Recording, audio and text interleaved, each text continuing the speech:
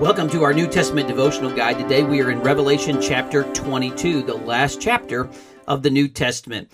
Before we begin, I do want to express my appreciation and thanksgiving to Bill Holshin, who has helped to scout ahead on many of these chapters and has given his and shared his biblical insight. And then also to Jim Finch, our media director, who has made sure that all of these recordings end up on our podcast. So Revelation chapter 22, verses 1 through 5, we find the picture of the river in life in heaven. It really kind of just continues the theme of Revelation chapter 21. It says, "And he showed me a pure river of water of life."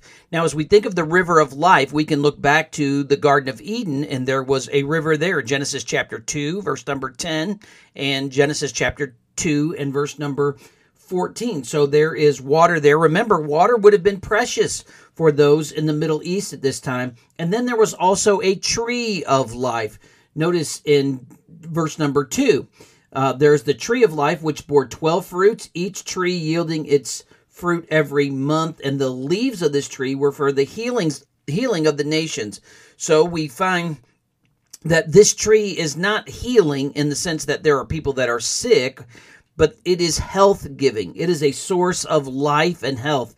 And obviously, we find new fruit on it every month. We also are reminded back of the Garden of Eden, of the tree of life in Genesis chapter 2 and verse number 9.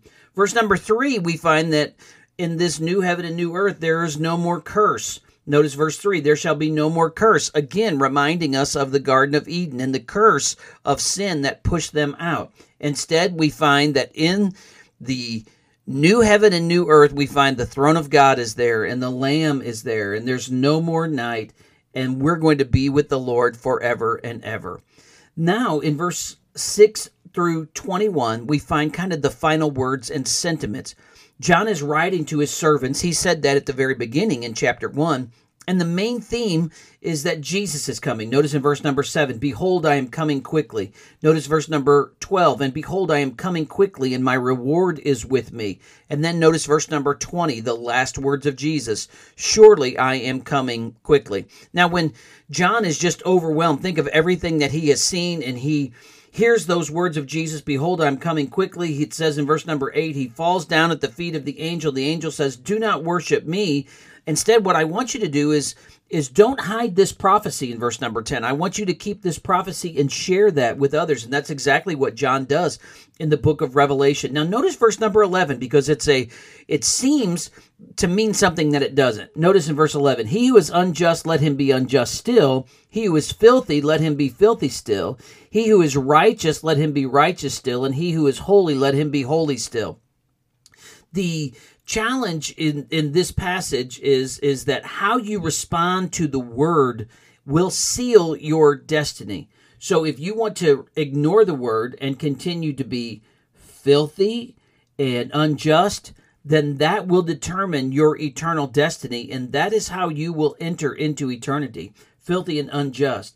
When you're righteous instead, and you know the Lord, and holy, then you're going to spend your life eternally in righteousness and holiness with him.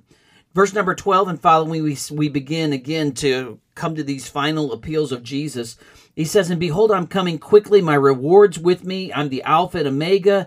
In verse number 14, "Blessed are those who do his commands," and he gives the warning about those who are outside. But notice in verse number 16, Jesus says, "I've sent my angel to testify." In verse 17, this invitation, "And the Spirit and the bride say, Come." The Spirit, obviously the Holy Spirit. The bride here is the church. And the call is come. Come to Jesus.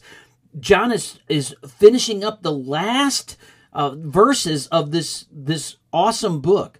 "Come, whoever desires, let him take of the water of life freely." Then John gives a final warning that they are not to add or subtract to this book. And then we find the final words of Jesus. "He who testifies to these things says, Surely I am coming quickly. Amen. Even so, come Lord Jesus." The grace of our Lord Jesus Christ be with you all. Amen. Congratulations to those who have followed through from Matthew 1 all the way to Revelation 22. It has been an absolute joy and delight. Love God's Word. Love you. glad that we could follow through and walk through the New Testament together.